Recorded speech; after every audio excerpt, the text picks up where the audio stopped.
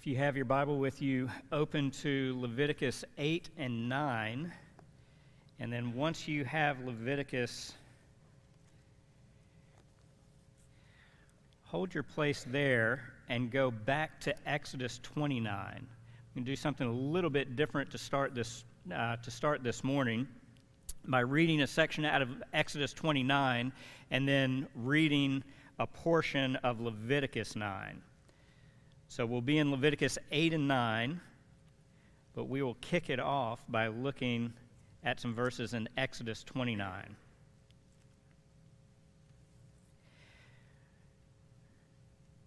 Last week in our time in Leviticus, we did sort of an overview of the first 7 chapters. The main point of which is to say that when you get to the end of Exodus and the Lord fills the tabernacle with His presence and with His glory, Moses and no one else is able to enter in because the glory of the Lord has filled it, which ends Exodus on a dilemma, on a problem. If God intends to dwell with His people, and yet His people cannot come near, how will His people be able to enjoy the presence of the Lord? And Leviticus opens by telling us how that is going to be possible. God's people are able to draw near through a sacrifice that God provides. It's a sacrifice that opens the way for unholy people to meet with a holy God. And even when you get towards the last couple chapters in, say, latter part of 6 and into chapter 7, it's not only that God is providing sacrifices in order for His people to draw near, but God has provided or will provide a priest to offer up that sacrifice so that it will be acceptable to the Lord. So the Lord is the one who's providing the way for His people to draw near. So the sacrifices are the focus of chapters 1 through 7. 8 through 10, the focus shifts to the priests who are going to be doing the work of the sacrifices and offerings for the sake of the people. And that's where we are today. The focus is on God appointing and consecrating, that is, making holy priests that will serve Him for the benefit of the people. So in Exodus 29, if you start with me down at verses 43 through 46, one of the things that I want you to see is that almost everything that happens in Leviticus 8 and 9 is actually contained in Exodus 29. That is to say, God has already made stipulations or given directions in Exodus 29. What we're seeing in Leviticus 8 and 9 is the execution of the directions that God gave back in Exodus 29 before the tabernacle was even completed. But notice here in Exodus 29, verses 43 through 46, the Lord says, I will meet there, speaking of the tabernacle, I will meet there with the sons of Israel, and it will be consecrated, or it will be made holy by my glory. I will consecrate the tent of meeting and the altar. I will also consecrate Aaron and his sons to minister as priests to me. I will dwell among the sons of Israel and will be their God. They will know that I am the Lord their God, who brought them out of the land of Egypt, that I might dwell among them. I am the Lord their God. Let me say 2 things before we hop over to Leviticus that this brief passage makes clear. Number 1, everything that we read in Leviticus 8 and 9 about the appointing, the installation of the priest, and the dramatic ceremony that goes along with that, don't lose sight of the fact that ultimately the priest was given to benefit the people, and the chief benefit or blessing that the priest was going to make available to the people was God. God is the gift. God is the reward. It's God's presence that the people are after. Everything that happens with the tabernacle, everything that happens with sacrifices, everything that happens with the priest is for the sake of being with God. You can't lose sight of that. This is good and gracious what God is doing for His people in Leviticus 8 and 9. It's not irrelevant. It's not cheap. It's not boring. And the second thing that we want to say is there is a way, even in Exodus 29 to Leviticus 8 and 9, in which you have something like a promise fulfillment, right? You have in Exodus 29 the statement about what God will do, and then in Leviticus 8 and 9, we actually see God doing what he said he would do. This is important for us because we want to acknowledge, as people who have promises today, that there is coming a point in time where God will once again dwell among his people. We want to say, God did it then, he can do it now. God promised that he was going to make his people ready for his presence. He promised that he would come, that he would make himself known. He promised that they would see him and know him, and he did so. So if he has promised us today that there is coming a point in time in which we will see and know him in a unique way, he is sure to fulfill the promise to us. We will see the Lord. So look with me in Leviticus 9.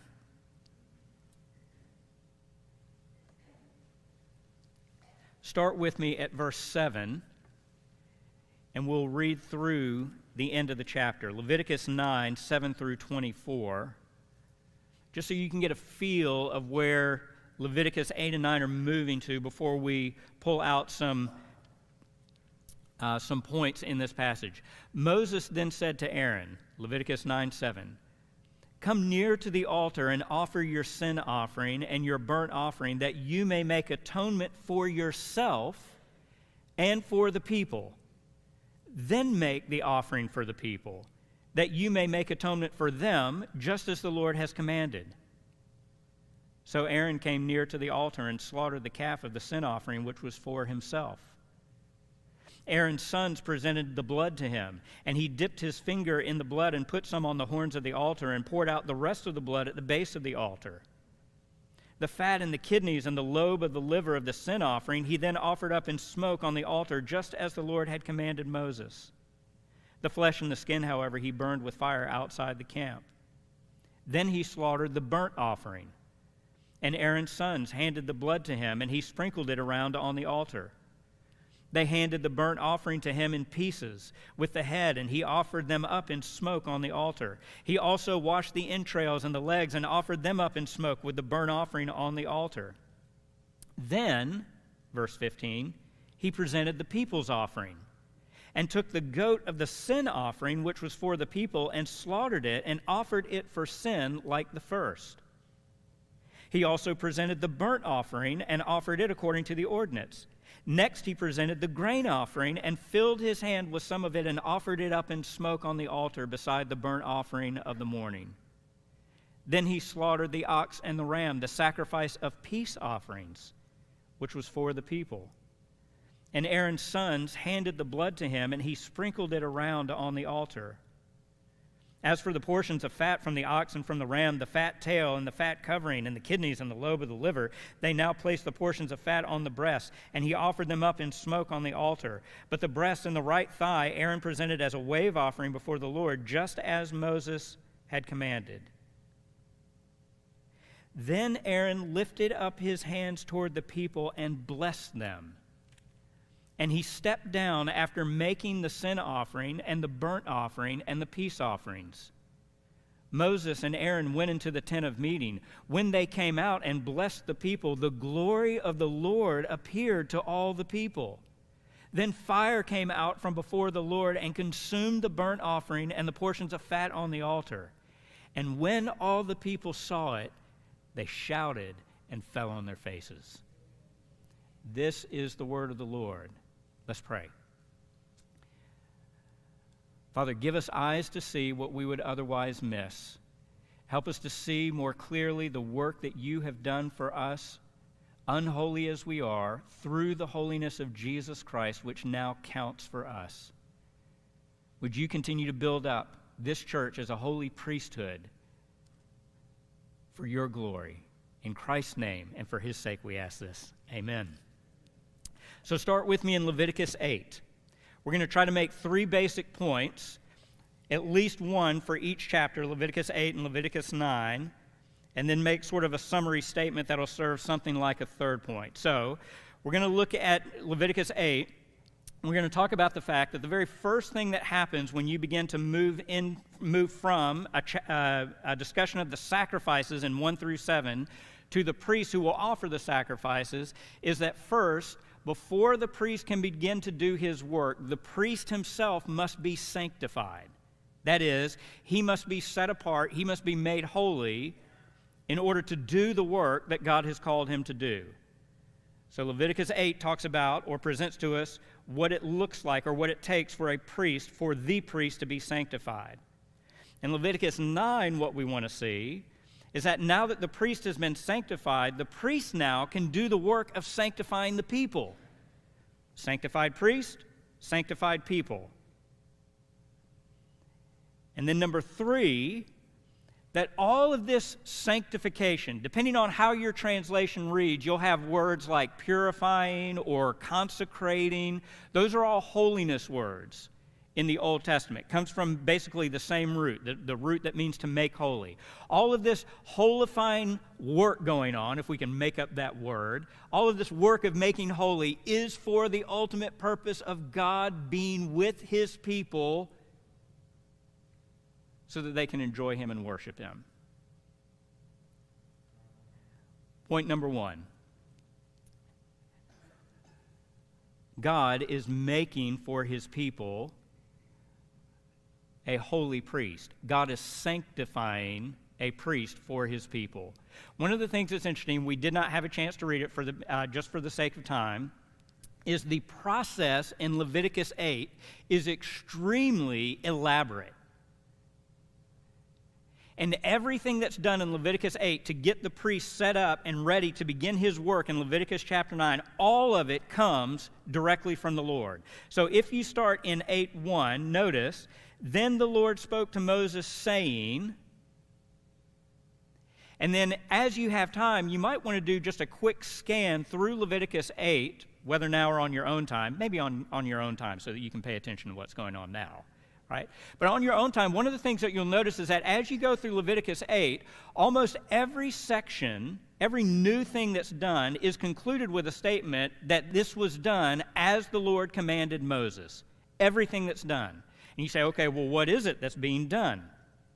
Well, the first thing that's done is that as Moses calls Aaron and his sons together so that they can be appointed as priests, the Lord wants this to be done in the sight of the people so that they know that this is the Lord providing a priest for them. Once the people are gathered and Aaron and his sons are gathered, there are a variety of things that are said to be done for Aaron and for his sons. If you look at 8:6, Leviticus 8:6, Moses had Aaron and his sons come near, and he washed them with water. In verse 7, we read that Moses put the tunic on him and girded him with the sash and clothed him with the robe, and so on. Verse 12, if you skip down to verse 12, Moses poured some of the anointing oil on Aaron's head and anointed him to consecrate him. Verse 14, he brought the bull of the sin offering, and Aaron and his sons laid their hands on the head of the bull of the sin offering.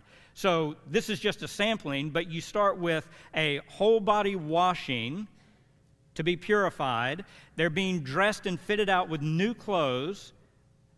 That represents the work that they're doing. A sin offering has to be provided. Burnt offerings have to be provided. Anointing with oil to show or to signify that they're being set out and separated for this unique work. All of this is being done, all of this elaborate work. And skip with me towards the end of chapter 8. This sort of gives you a feel of the momentousness of what's going on. If you go down in Leviticus chapter 8, start with me at verse 30. So Moses took some of the anointing oil and some of the blood which was on the altar and sprinkled it on Aaron, on his garments, on his sons, and on the garments of his sons with him. And he consecrated or made holy Aaron, his garments, and his sons, and the garments of his sons with him. Skip down with me to verse 33. After talking about continuing to offer the sacrifices, listen to this. 8:33, you shall not go outside the doorway of the tent of meeting for 7 days, until the day that the period of your ordination is fulfilled, for he will ordain you through 7 days. So what Leviticus 8 records is just what happens on the first day. This is going to be done over a period of 7 days. Verse 34, the Lord has commanded to do, as has been done this day, to make atonement on your behalf. At the doorway of the tent of meeting, moreover, you shall remain day and night for 7 days and keep the charge of the Lord so that you will not die. For so I have been commanded. And chapter 8 ends, thus Aaron and his sons did all the things which the Lord had commanded through Moses. Why do they have to do all of these things?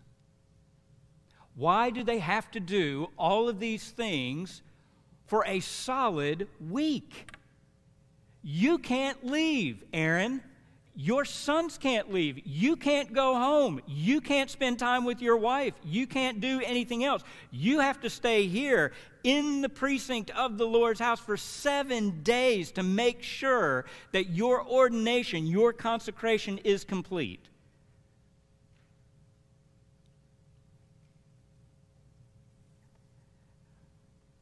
There are at least a couple things that we ought to say here.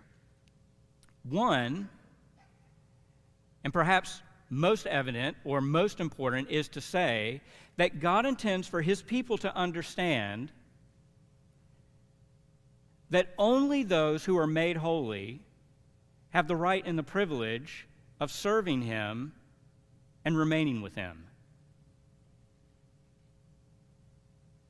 Only people who are made holy have the right and the privilege to serve him and to remain with him.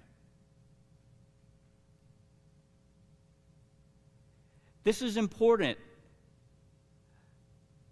Hardworking, laboring, diligent Christian, your work does not make you acceptable to the Lord. I don't care what the work is. I don't care if you're a pastor, elder. I don't care if you're a deacon. I don't care if you're a Sound Choices volunteer. I don't care if you're a school teacher. I don't care if you're a doctor, physician. Your work, your labor does not make you holy and acceptable to the Lord. God makes you holy so that your work is acceptable to him. Do you see that in Leviticus 8? Before Aaron, in other words, can do anything for himself or for the people, something must be first done to him. He is not qualified to enter into the presence of the Lord. He is not qualified to serve as a priest unless the Lord makes him qualified. When you read in Leviticus 8, one of the shocking things, it's somewhat subtle as you go through until you stop and you pause and you realize what's going on, is that everything that happens in Leviticus 8 happens to Aaron, happens for Aaron by another person. Aaron does not do one thing in Leviticus 8. Moses does everything for him. Aaron does not anoint himself. He does not wash himself. He does not dress himself. He does not offer up a sacrifice for himself. Moses, as God's representative, Moses as the mediator, Moses does that for Aaron before Aaron can lift a finger and do anything that God has called him to do.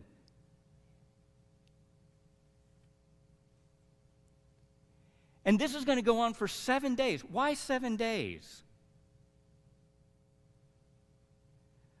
Well, 7 in part seems to be symbolic of the fact that this setting apart, this making holy, consecrating, purifying, ordaining, doing this over a period of 7 days is to signify that this is a full and complete work of holiness, work of sanctification. In other words, not only must Aaron be made holy in order to be able to enter in to do God's work in God's presence for God's people, not only must he be made holy, he must be made completely holy or he cannot come in at all.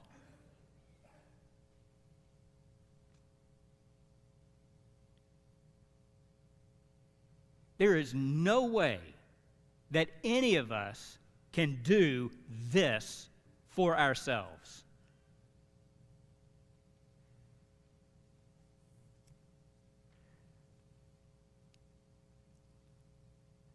The only reason that God would accept any of the work that we do for him, the only reason that God would accept any of our half-hearted, wholehearted efforts of service and ministry to one another, it's not because of the purity of our work. It certainly is not because of the purity of our hearts. It's because of the pure, sanctifying work of Jesus Christ. He makes us qualified. We do not qualify ourselves. You don't need to turn here, but just listen. This is picked up in the New Testament all over the place. In 1 Peter chapter 2, verse 5, Peter says that the Lord, in bringing members, new Christians, into the church, into the body, that he's building up this spiritual house, that he then says is a holy priesthood to offer up spiritual sacrifices acceptable to God through Jesus Christ. Did you hear the order of that? He is creating a spiritual priesthood that will offer up spiritual sacrifices, not the reverse. He's not bringing in people who are making spiritual sacrifices so that they can be a priesthood. He makes them a priesthood so that they can offer up spiritual sacrifices acceptable to the Lord through Christ. Even when you do your work in the presence of God, in fellowship with His Spirit, even then your work is not ultimately being accepted because it's your work, but because it's your work that is being sanctified through the blood of Christ.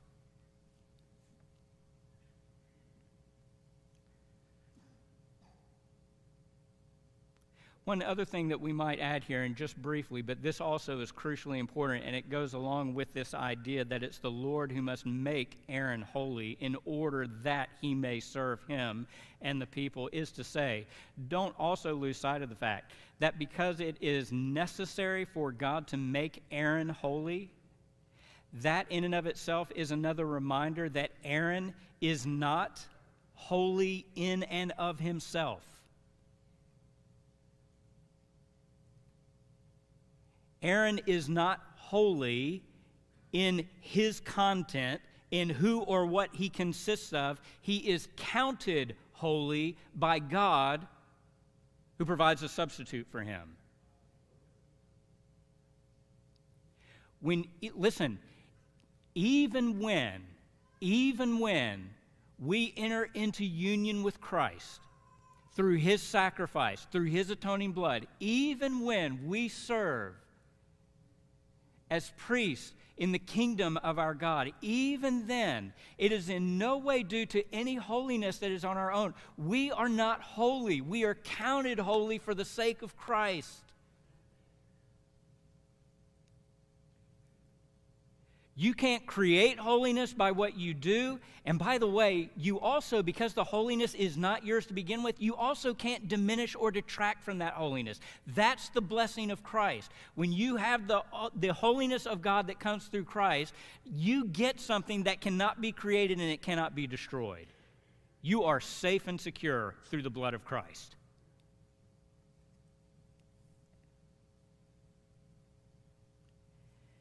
And all of this ultimately is being done so that the priest then can turn around in chapter 9 and can serve for the good or for the benefit of the broader people.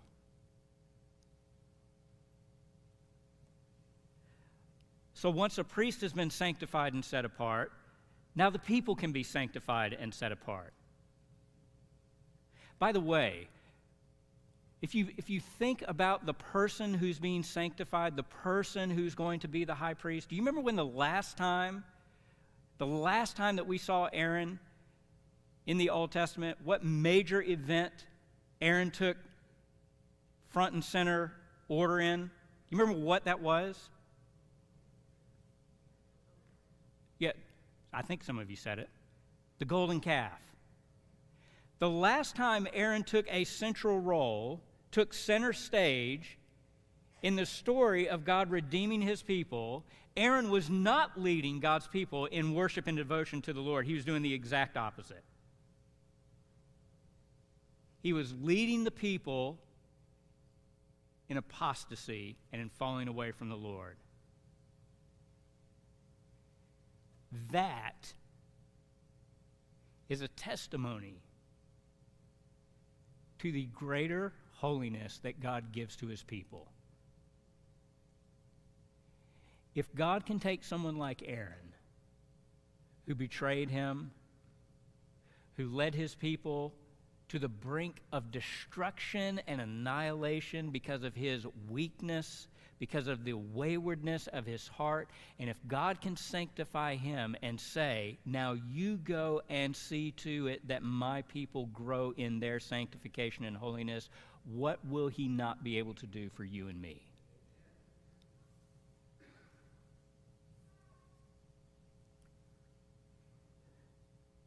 Leviticus 9.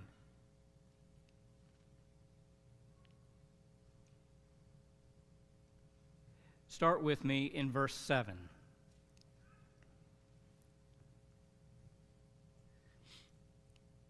Moses then said to Aaron, "Come near to the altar and offer your sin offering and your burnt offering, that you may make atonement for yourself and for the people. Then make the offering for the people, that you may make atonement for them, just as the Lord has commanded." Now, can we just stop right here for a minute? This man has just gone through 7 days of being purified and consecrated and anointed and washed and clothed. This is the 8th day, we're told in Leviticus 9, right? The start of a new week. The very first day on the job as high priest. And what is the first thing that Aaron has to do? He has to make a sacrifice. For whom? For himself. For himself. If I'm standing there as one of the people, and I've just seen that for a solid week, this man has been being cleansed, purified, sanctified, set apart, and then I see that here we are on day 1, and this guy is still having to go back and make atonement for himself again, I'm starting to wonder, when's it going to be my turn? When am I going to get something out of this?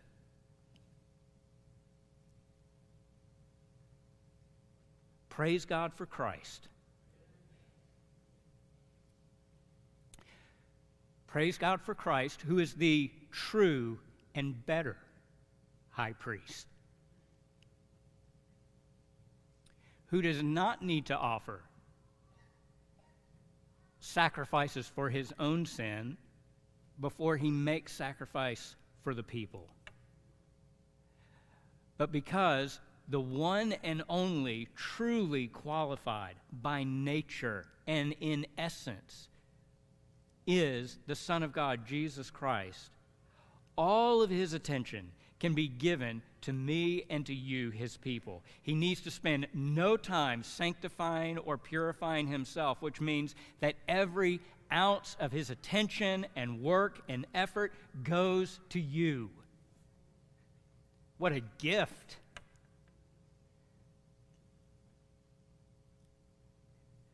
Look with me in verses 15 through 22. When he does get around to offering sacrifices for the people,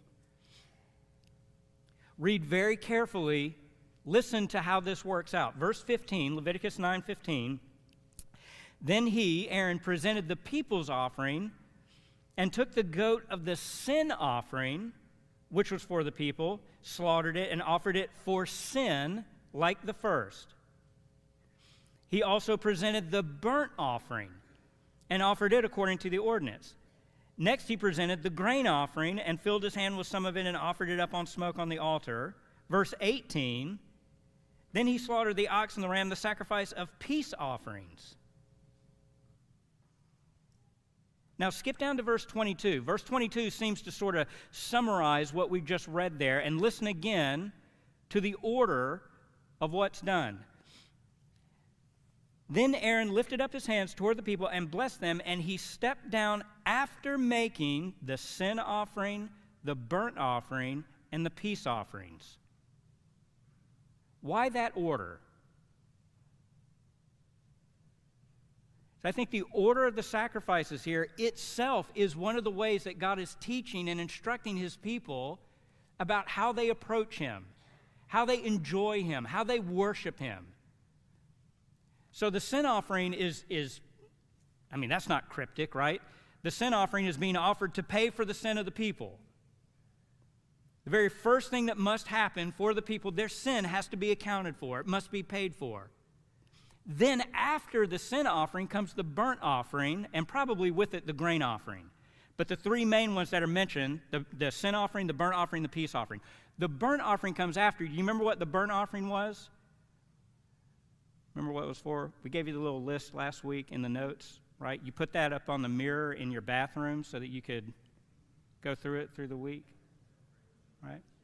All right, the burnt offering is given as a way to express one's devotion or fellowship with the Lord.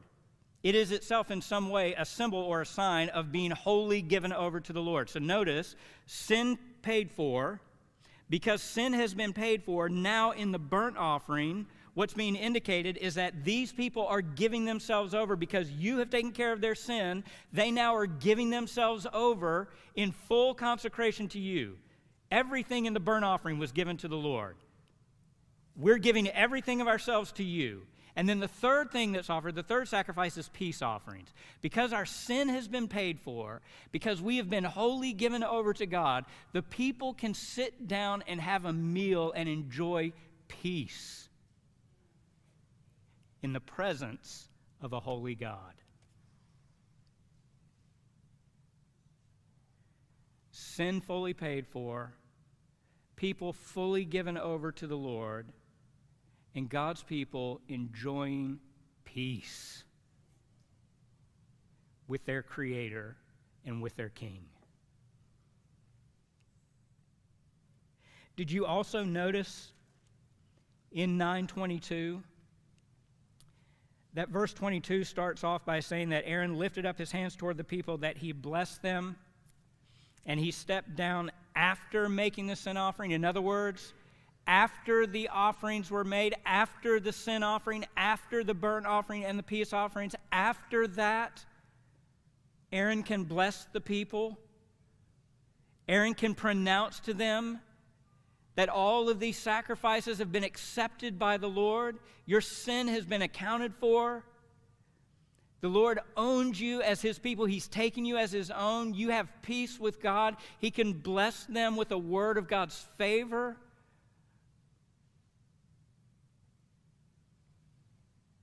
Do you hear, or do you see, do you recognize something like that going on even in our corporate worship today?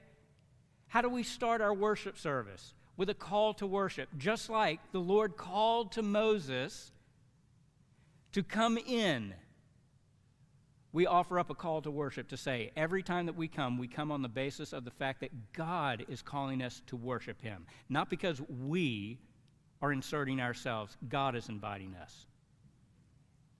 We come knowing that our sins have been paid for.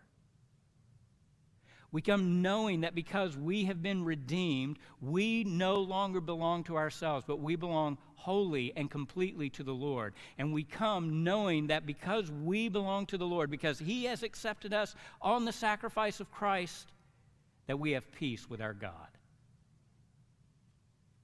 One of the things that we will do starting next week is that we're going to try as best we can to duplicate something like this, at least as far as we go through Leviticus, and maybe we'll do it longer. But one of the things that we want to do, we want to insert, starting next week, a prayer of confession and assurance in the forgiveness of sins. It is a good thing for God's people to know that they are guilty of sin, but that they have been pardoned and forgiven nonetheless. That is not a downer. That is uplifting when you know that there has been given a sacrifice to pay for your sin. That is where blessing comes from, to know the favor of the Lord through forgiveness. And all of this then, all of this to what end, to what purpose? The goal of sanctification is so that the people will be able to see the Lord and will be able to worship Him. Look with me in Leviticus 9. Let me just point out a couple places. Look in verse 4, 9:4. When Aaron is being told to take the animals and get them ready for sacrifices, verse 4, take an ox and a ram for peace offerings to sacrifice before the Lord, and a grain offering mixed with oil. For today the Lord will appear to you. Again in verse 6, Moses said, this is the thing which the Lord has commanded you to do, that the glory of the Lord may appear to you. And then look in verse 23. Moses and Aaron went into the tent of meeting. When they came out and blessed the people, the glory of the Lord appeared to all people. What is the goal? What is it that God wants through His work of sanctification for His people? It's not to suck your life of every ounce of fun. As if, by the way, holiness is the opposite of joy and happiness. Right? Kill that thought right now.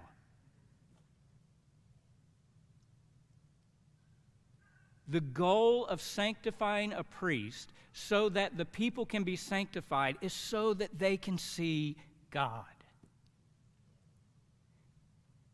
That's what holiness is for.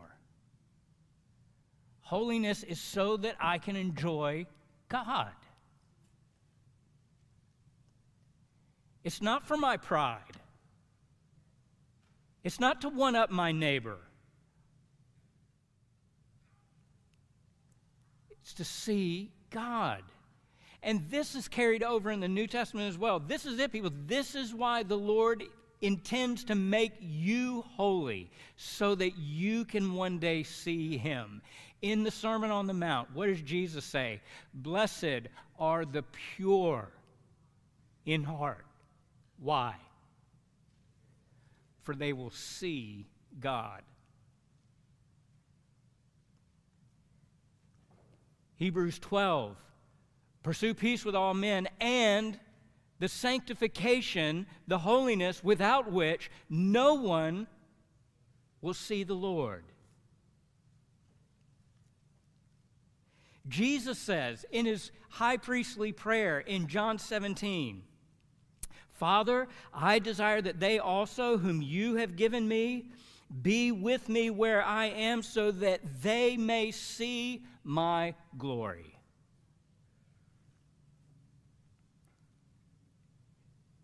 And Peter says in broader, all-inclusive language in 1 Peter chapter 3 that Christ died for sins once for all, the just for the unjust, so that He might bring us to God.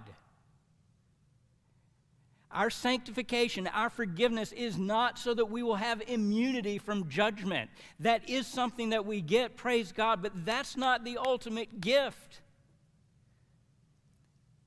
We're not looking for diplomatic immunity in this world as we walk around like strangers and aliens, doing whatever we want because, well, you can't touch me, I'm accounted for. That's not the goal of holiness.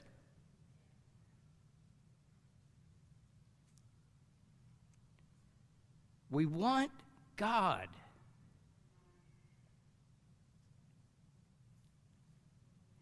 And isn't this what you hear all through the Psalms, over and over and over again? Psalm 16, in your presence is fullness of joy. In your right hand are pleasures forevermore. Who doesn't want fullness of joy? Who doesn't want pleasure? If you want that, you know what you ought to want also? You ought to want holiness. Psalm 23, surely goodness and loving kindness will follow me all the days of my life, and I will dwell in the house of the Lord forever.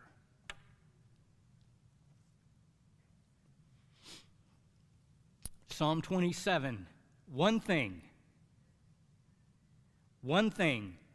I've asked the Lord that I would seek, that I may dwell in the house of the Lord all the days of my life, to behold, to see the beauty of the Lord, and to meditate in his holy temple. Psalm 84, a day, just one. One day in your courts is better than 1,000 elsewhere. I would rather stand at the threshold of the house of my God than dwell in the tents of wickedness. All of this God is doing for his people, making us holy through the holiness of Christ so that we can receive the ultimate reward. Sometimes that reward that our hearts long for, but that we don't even know that we're longing for, it's God. That satisfaction and contentment that you get little hints of when you're at the beach, or you see a sunset, or you're enjoying your grandchild. All of those things, all of those little joys, trickles down from the ultimate source, God.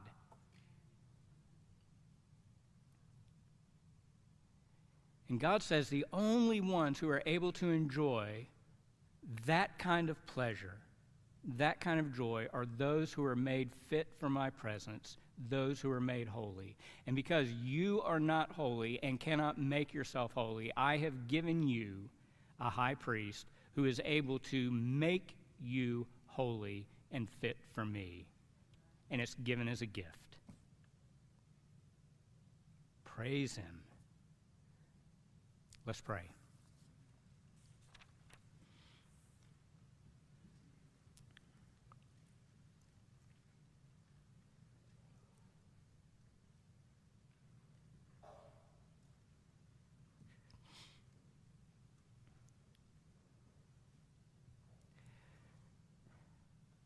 Father, would you make your people holy so that we would hunger and thirst for you and your righteousness?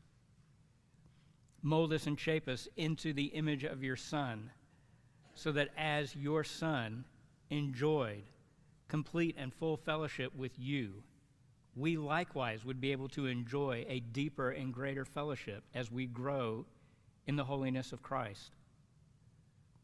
Make your Spirit of holiness, your Holy Spirit dwelling within us, effective in our hearts and minds to root out sin and impurity, to hold out to us the offer of joy in your presence. And Father, as you continue to make us holy, would you continue to cause the things of this world to grow increasingly dim? Do it, Father. We plead with you and we ask because we can't do it ourselves. Do it for the glory of your own Son, Jesus Christ, and for a demonstration of the power of your Spirit who works in us, through us, and among us. We'll praise you for it. Amen.